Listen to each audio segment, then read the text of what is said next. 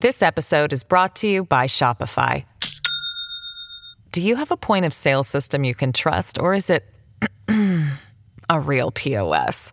You need Shopify for retail. From accepting payments to managing inventory, Shopify POS has everything you need to sell in person.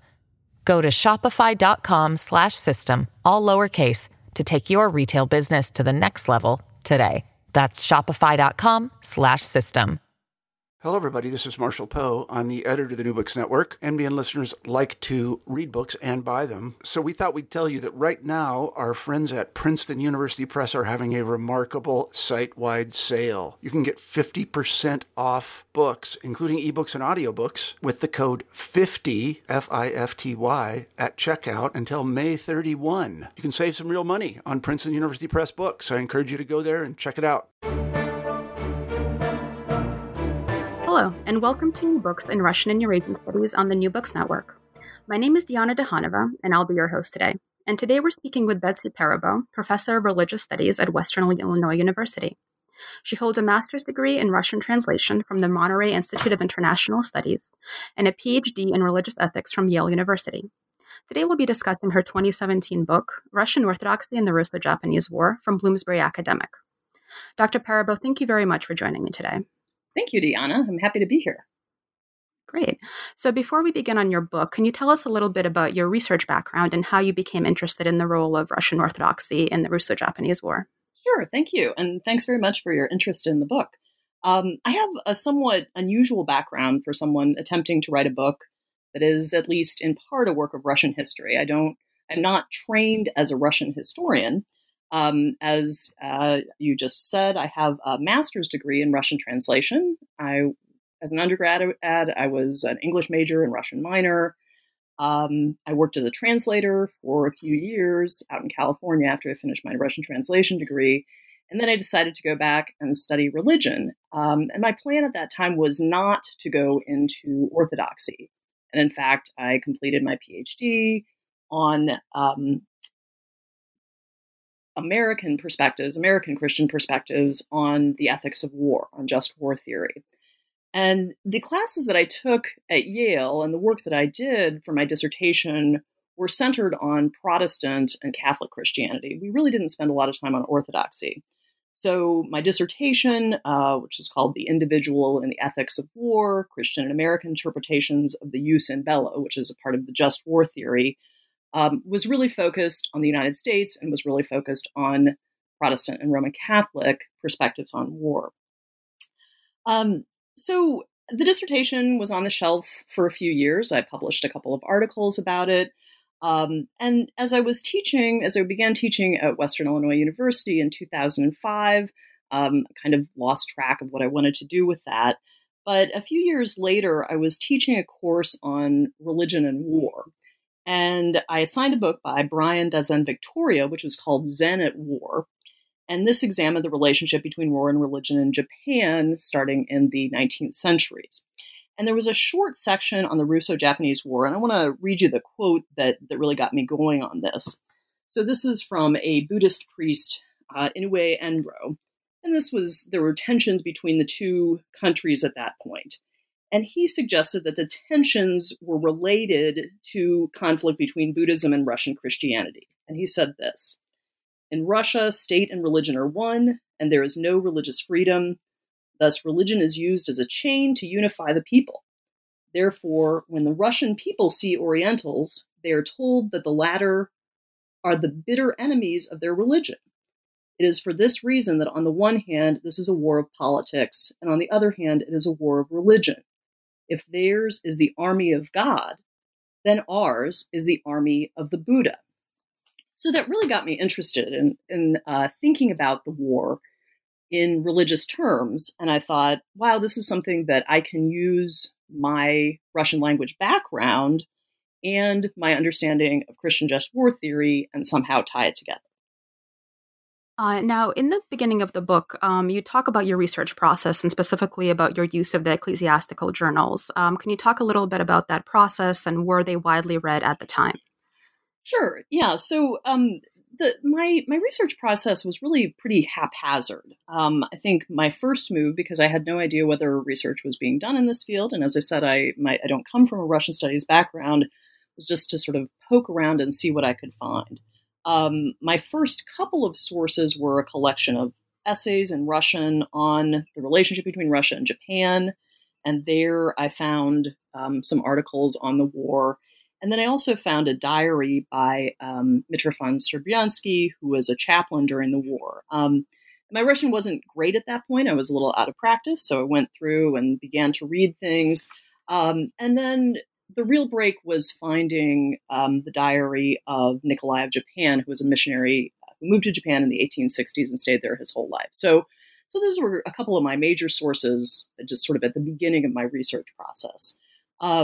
I went to the Summer Research Lab at the University of Illinois in 2010 and then again in 2015, and they were able to point me towards some theological journals from that period, some that they had there, some that were available online. The two that I used the most were Tserkovne Viedomosti, which is the Holy Synod's official journal, and Missionerskaya Obozrenia, Missionary Review. So I surveyed the whole run of the journal through the beginning of 1904 through late 1905. I have a few other journals that I used that I didn't get the entire runs of, including one from the Kazan Theological Academy, one from the Moscow Theological Academy, so a variety of different journals like that. Now, another thing you discuss in the beginning of the book, and you touched on this a little bit already, is the concept of just war within various Christian traditions. Can you talk about where this concept originated and what are the broad characteristics and basic arguments that have shaped it? Sure. So the just war tradition is a very broad tradition. It has pre-Christian history, so the idea that military leaders and warriors must be just in some way. Predates Christianity in the West, everywhere, and also exists in other religious traditions. In Christianity, it begins, I would say the origins are in about the 2nd or 3rd century as Christians begin to grapple with the idea that Christ isn't going to return immediately, that the reign of peace that they anticipated isn't going to immediately come about, and begin to consider what their responsibilities are in the state. And of course, Paul has addressed this in his letter to the Romans. You need to be subject to the governing authorities. And so the question of what exactly that means begins to really be addressed. And after the time of Constantine, when we begin to have a Christian empire in place, there comes to be a consensus that, well, of course, Christians have to fight in wars, but they're going to do it in a way that's moral and just. Augustine writes about this in the late 4th and early 5th centuries, and he's often credited with the beginnings of Christian just war theory. There are a couple of different major elements of Christian just war theory, beginning early in its history. So the first is referred to as jus ad bellum, that is justifications for going to war. Are you defending yourself? Are you defending an innocent person? Things along those lines. And then there's also jus in bello, which relates to justice during wartime. How do you treat other people? How do you conduct the war? So we have in the Western tradition a really extensive conversation about both sets of criteria. And this begins at the time of Augustine, continues through the medieval period, through the Reformation. And you can see arguments about all elements of just war theory at the Society of Christian Ethics today and in other within Christian denominations and scholarly organizations. So it's a very live issue. And where does Orthodoxy, and specifically Russian Orthodoxy, fit into the framework? So this is the big and I would say really unresolved, kind of complicated question that Orthodoxy seems to run in a separate trajectory, right? And I would also say that I'm not sure that I can make any statements about anything other than Russian Orthodoxy. There are many other forms of Orthodoxy that are shaped by their own geographic contexts and places and times.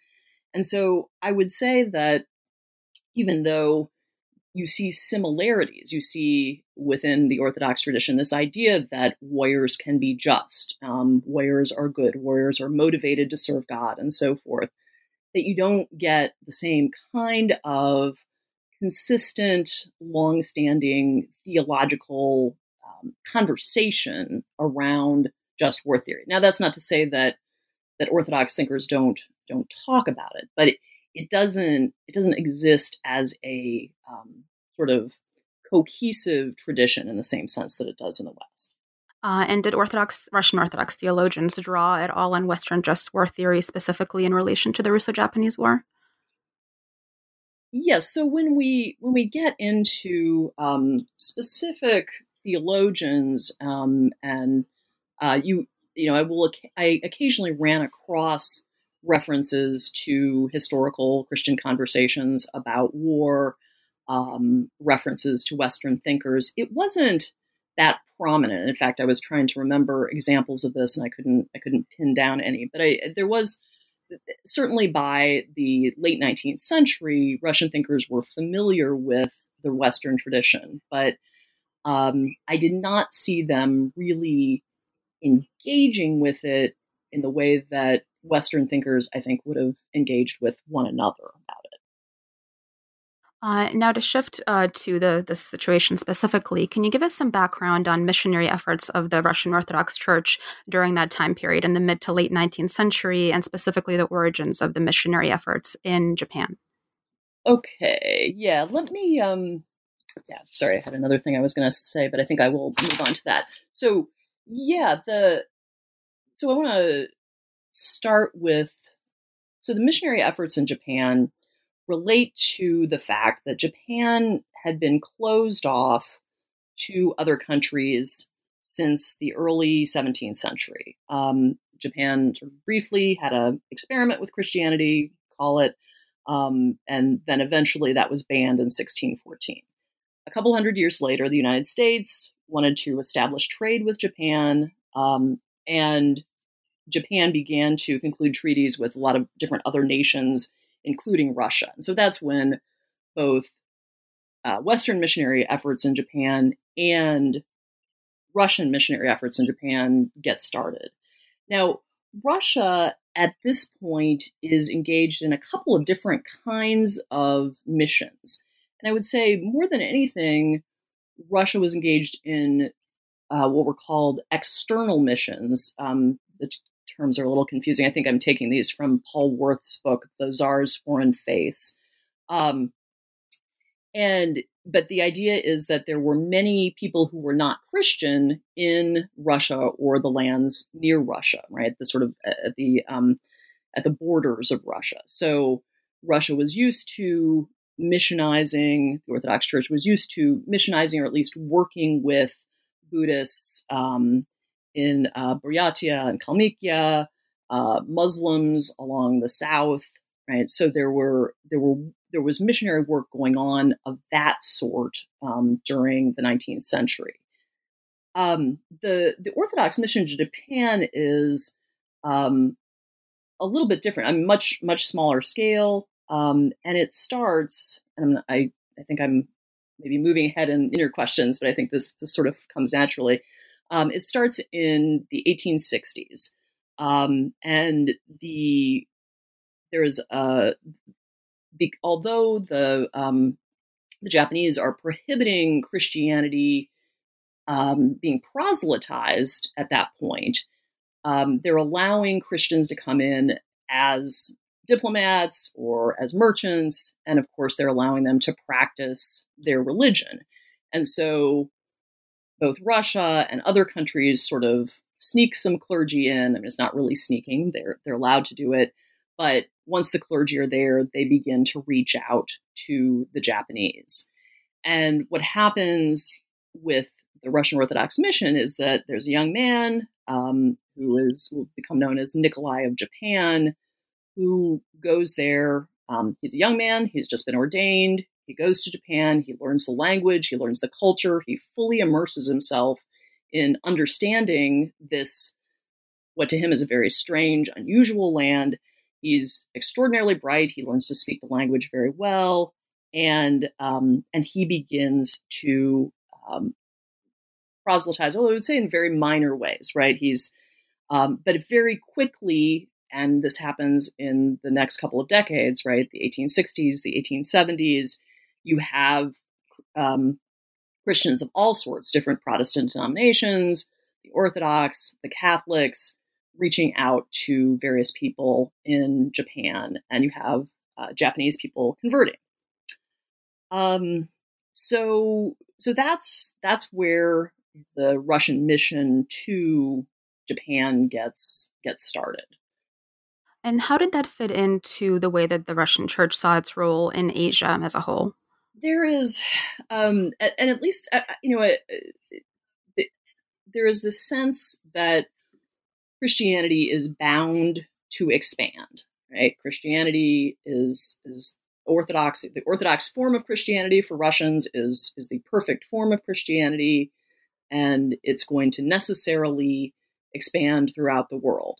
And so, although this isn't a motive for the war in 1900, which begins in the beginning of 1904, the war is fought over territory. It's not a holy war. It's not a religious war in any way at the start, but almost immediately as you begin to get into the war, as the war is declared, or even before the war is declared, you have people starting to talk about how natural would be for Russia to go into Japan and convert it to Christianity. And so that notion, and I compare it at some point to Manifest Destiny, right? This idea that in the United States we thought people a couple hundred years thought, well, it's natural for Christianity to expand and get rid of these heathen Native Americans, right, or Indians. And similarly, there's just this sort of condescending attitude towards people of other faiths that naturally our religion is superior. And so if people are exposed to it, then they'll accept it.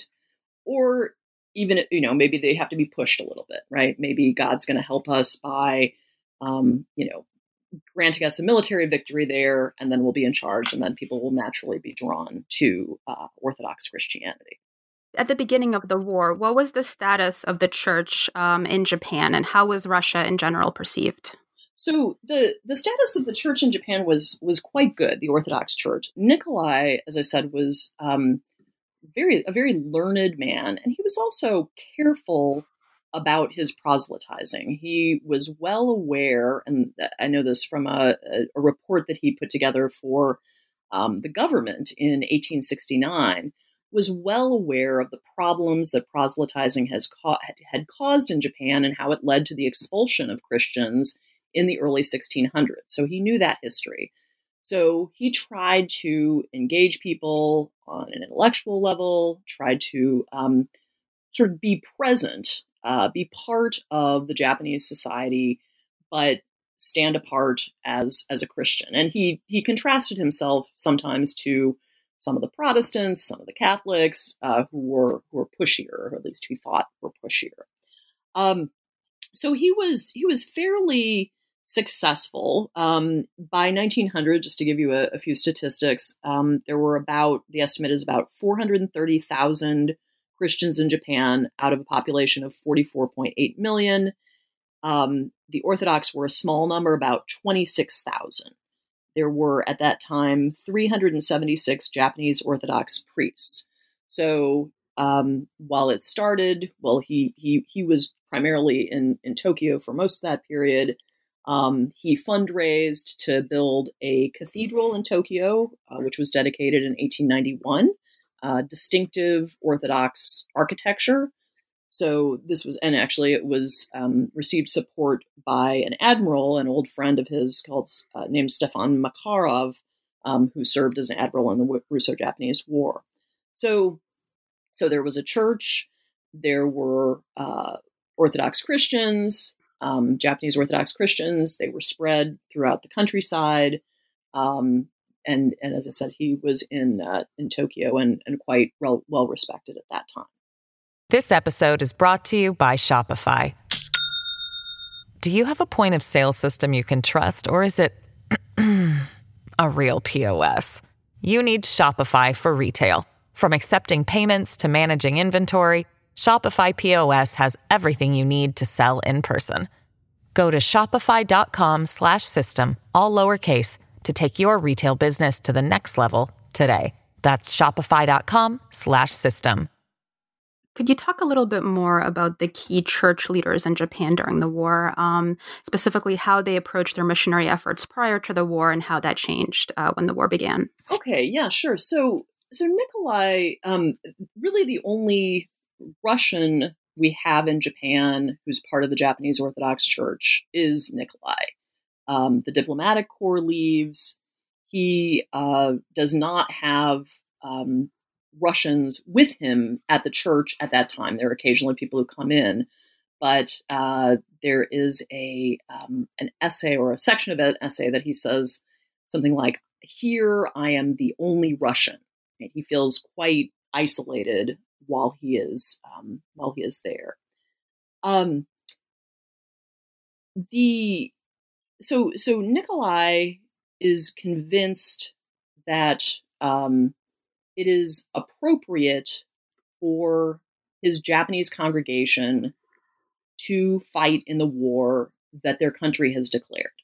He is asked, the reason that he stays, the reason that he's the only Russian there, or one of very, very few Russians in Japan at that time, is that his congregation says, "We want you to stay. You are our leader. We respect you. We honor you." They have a vote the day after the war is declared, and they meet separately from him, and then they come to them and they say, "We want you to stay."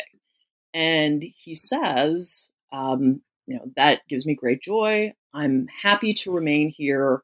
I'm not going to participate in public prayers because that would mean that I would be praying for your emperor, and people would either say that I'm a traitor. I'm praying to the Japanese emperor, the success of the Japanese empire, or I'm a hypocrite. Secretly, I'm wishing that the Japanese will be defeated, but I really don't believe that." Right? So he's not going to do that, but he is happy to remain. And he says that love of country is natural and holy, and that this is something that Christ himself supported. And so he tells his Japanese congregation, "You go ahead and you fight for your country. That's what good Christian patriots do. And I will pray for my country, Russia." And that's the way he sees what's the situation of the war at that time. Like I said, there are no other Russians there in the country that make comments about this or are there to observe. And you, a lot of the information that you got about sort of his day-to-day feelings and ideas about the war came from his personal writings, right? The letters and the diaries. Could you talk a little bit more about those? Sure. So Nikolai. So this was a great find for me when I ran across this after I was maybe a year or two into the project. I guess maybe a year, because I read somebody else's diary for a while too, one of the chaplains. But he was a very good diarist. He wrote almost every day, and he made substantial entries in his diary. He talked about what was going on in the city. He talked about what was going on in his church. He talked about statements that he made. He talked about what problems that people came to him with. So it was very extensive. And so there may be, 300 pages of that diary that I translated. And there's a 5-volume collection of it in the Library of Congress. And I was able to go there and scan quite a bit of that in.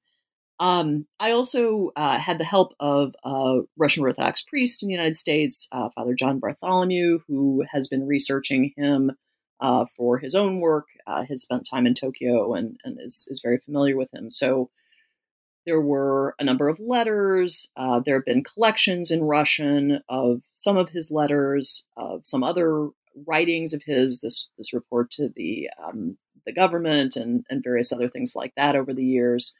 So I felt like I had a pretty good sense of what he was thinking about and feeling while he was going through that process. The diary hasn't been translated into English, and so that was, I felt like, a valuable resource to use to give you a window into this particular case. Now, to talk a little bit about the Russian soldiers who were serving in Japan, did you get a sense from your research of their religious practice and whether Orthodoxy played a role in their day-to-day lives or their self-understanding of what they were doing there? So it's hard to generalize, right? There were something like 35,000 soldiers killed, or maybe more than that, maybe really hundreds of thousands serving. And so my research was really more of a kind of case study analysis rather than trying to generalize across the board about the lives of Russian soldiers. But I was able to find some descriptions of a variety of different kinds of religious activities before the departure of soldiers. There would be services that priests would hold to send them off. So, for example, there was one in Omsk in April of 1904, where you have a bishop performing a prayer service outside in a field for troops that are about to be dispatched, giving them icons, singing holy songs, and calling upon them to bravely go forth for faith, czar, and fatherland. You have, in addition to those services prior to going off to war, you have priests doing services on the train. There's one of the priests that I read about put together a shrine to have on the train and did services at railway stations on the way out to the front. And then you have priests conducting services in the field once they get there. There is an example of a priest who is leading soldiers on a retreat from battle, holding up a cross. There are actually several different reports on exactly how that happened.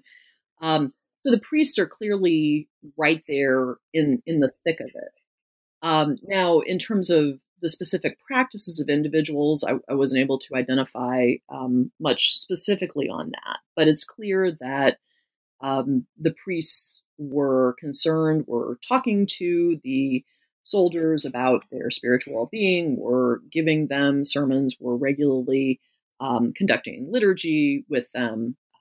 So it seemed to be an active part of their lives out in the field. Of course, it's extremely difficult. Probably one of the most difficult things in studying religion, right, is figuring out what the actual sort of day-to-day practices were and how people feel unless you have everyone's diary.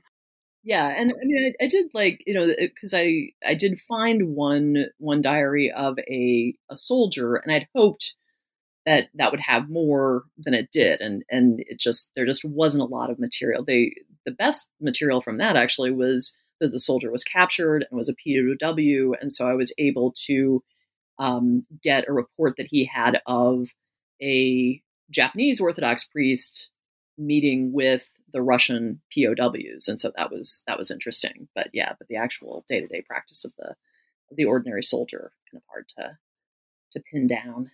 Now, did you get the sense that there was any tension or disagreement about the war between the churchmen who were on the ground in Japan versus the ones who were back in Russia? Well, so the war, so the churchmen are at the front. They're not in Japan typically, although if they were I mean, the war was not fought in Japan, but I would say the priests on the ground were very supportive of their charges, right? The people that they served, the soldiers. And in general, I didn't find a lot of tension between most of the clergy or the religious leaders. The vast majority of people supported the war, Some were more gung-ho than others. Some emphasized more the whole notion of we're fighting against these, according to one phrase used, crafty Asiatic heathen, right? Some really emphasized that element of it. Some others just emphasized, okay, you're a soldier, you fight, and that's good because, you're serving your country and God approves of that. So there were different levels of enthusiasm for the war and different ways of casting it, but there was very little opposition to participation in the war itself. So you have the support. And I have examples in the book of all sorts of statements issued from theological academies, from bishops, articles published talking about how the war was just because Japan hadn't followed certain procedures, had done, engaged in an attack unprovoked, things like that. So yeah, I would say in general, there was a pretty consistent level of support for the war, regardless of whether between the chaplains in the field and the people in authority in the church at home. Now, as we move forward historically and defeat seems increasingly likely for Russia, you write that Orthodox discourse around the war increasingly shifts, so from patriotic duty to a discourse of divine retribution. Could you talk about the shift and what its consequences were? Sure, yeah. So, we have a number of people blaming blaming Russia's failures on its lack of true religion. So there's a blaming in some cases of the intelligentsia, movement away from true faith, true good old orthodoxy, right? And so you have a number of priests or religious leaders suggesting that's why this failure is occurring. And Nikolai also says this. He is saying, and this is actually still in 1904, the losses start pretty quickly. And he says, the Japanese are killing us. All nations hate us, Lord God. Evidently, your anger is pouring out on us. And how could it be otherwise? Why would you love us and show us generosity? Through the centuries, our nobility has become depraved and has been corrupted to the core.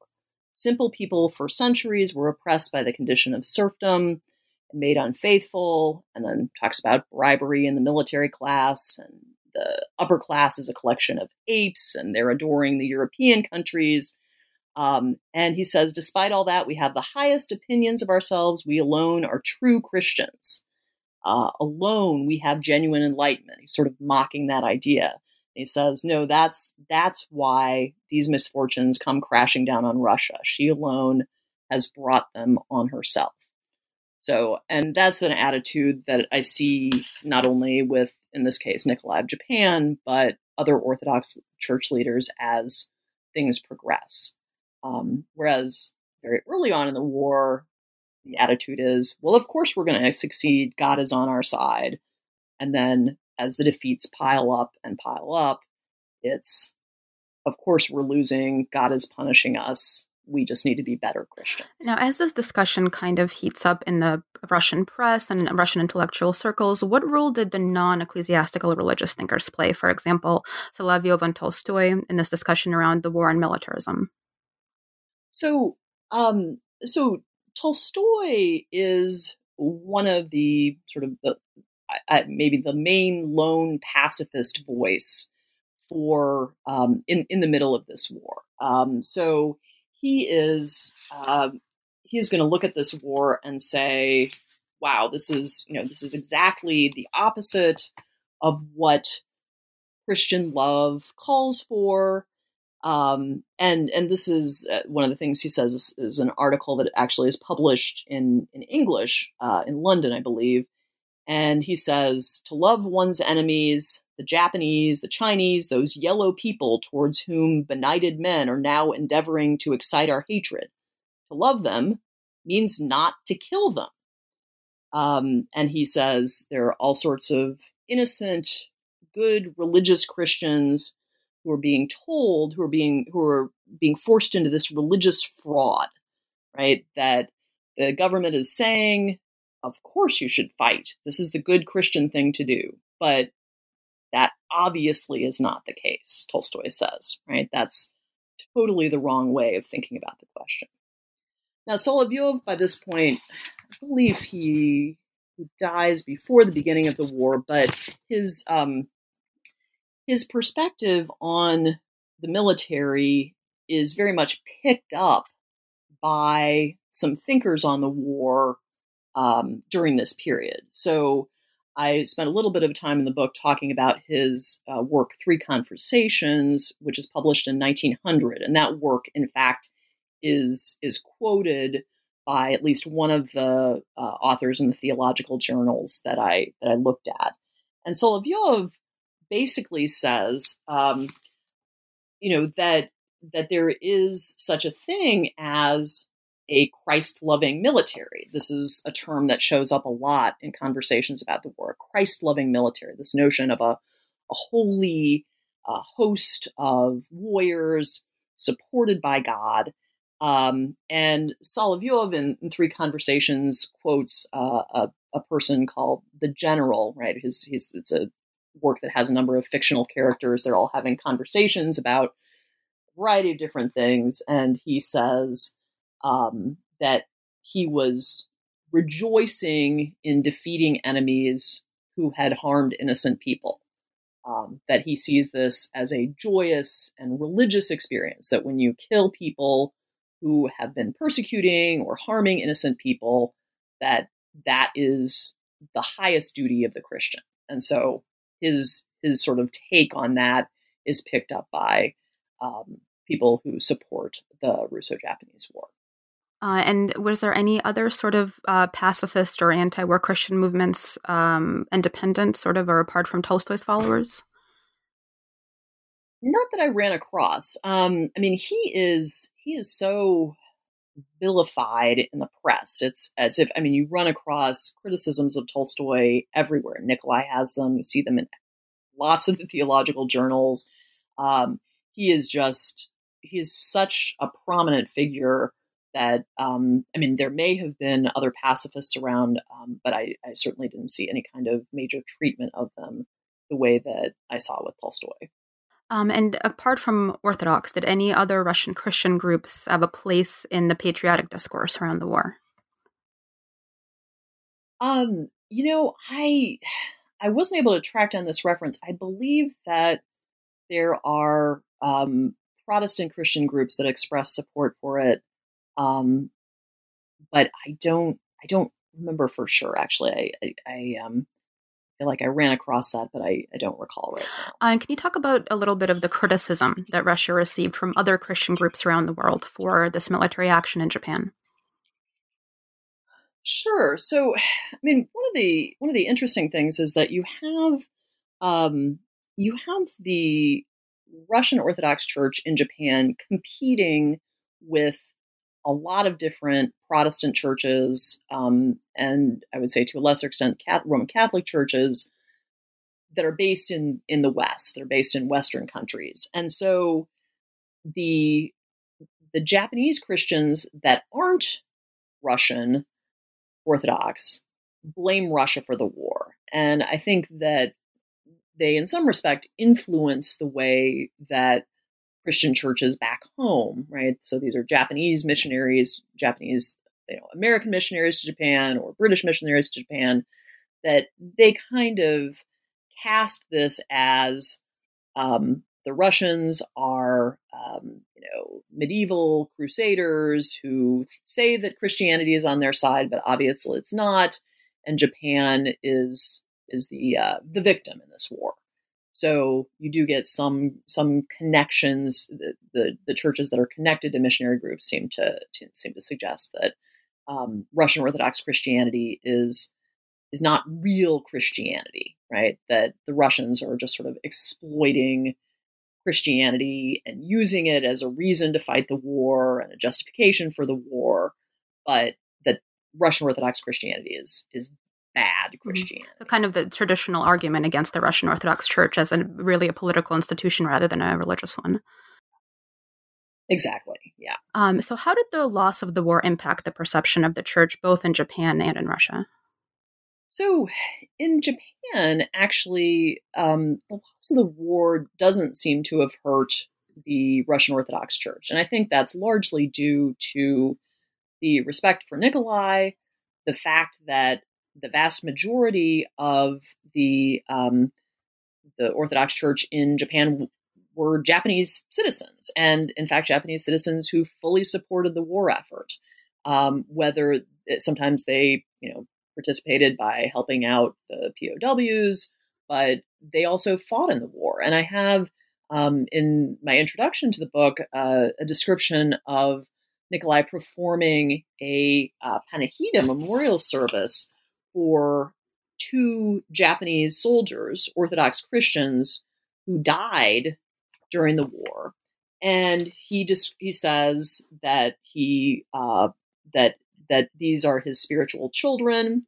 And he says during the course of the service, he says, "You with brotherly love, I with the love of the Father, carry warm supplications to God that he will impute to them their strivings in death, undertaken by them in fulfillment of their duties to the fatherland and state, as martyrs' holy deeds, and reward them with the kingdom of heaven." So what he's saying is these Japanese soldiers should be put into the kingdom of heaven, should be granted the kingdom of heaven. They are martyrs, right? It doesn't matter to him that they were fighting against his state. And so Christians in Japan, Russian Orthodox Christians in Japan were specifically saying, right, we can fight this war too. This is our war too.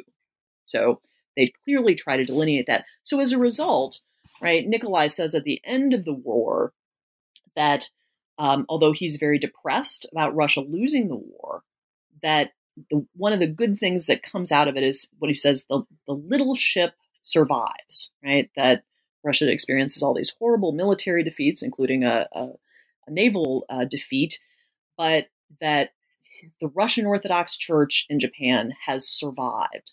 And so he feels very good about that. He stays in Japan. He dies in 1912. The emperor sends a wreath to his funeral, something that was very unusual at that time. So there's very little downside to the Russian Orthodox Church in Japan as a result of the war. And is there an Orthodox presence in Japan today?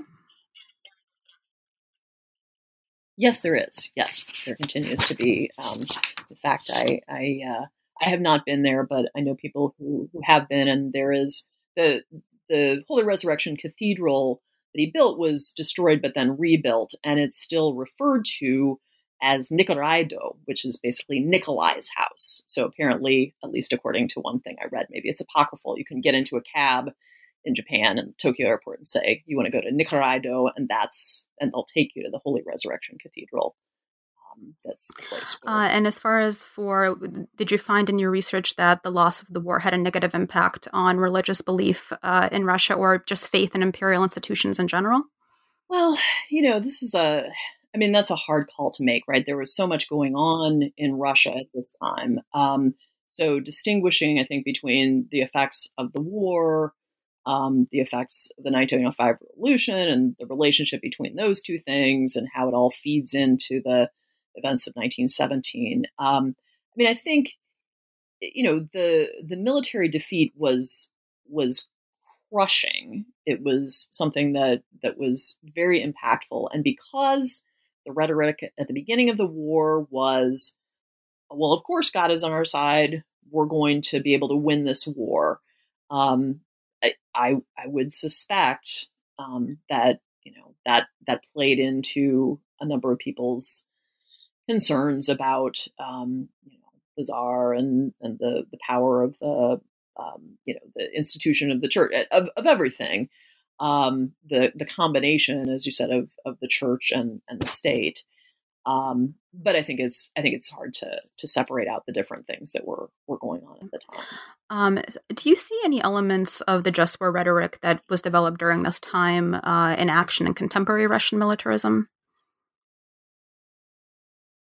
Yes, I think there have been references by Patriarch Tikhon to holy war, to this term, the Christ-loving military, which, as I mentioned, appeared quite frequently during the Russo-Japanese War. And in particular, he talks in 2016, and this is when I completed my book, and I was pulling together some of these ideas. I'm not a specialist on contemporary orthodoxy by any means, but that he does say that the war on terrorism, for example, is a holy war. That this is a war, and holy war is not always clearly distinguishable from just war. This is kind of a complicated question if you look at sort of the history of just war theory. So it's not simply we're fighting this war because we want to spread our religion, but we're fighting this war because our religion requires us to battle against evil, right? And so where there is evil in the world, Christians need to support the military efforts, or to support any kind of efforts, but including military efforts to defeat that evil.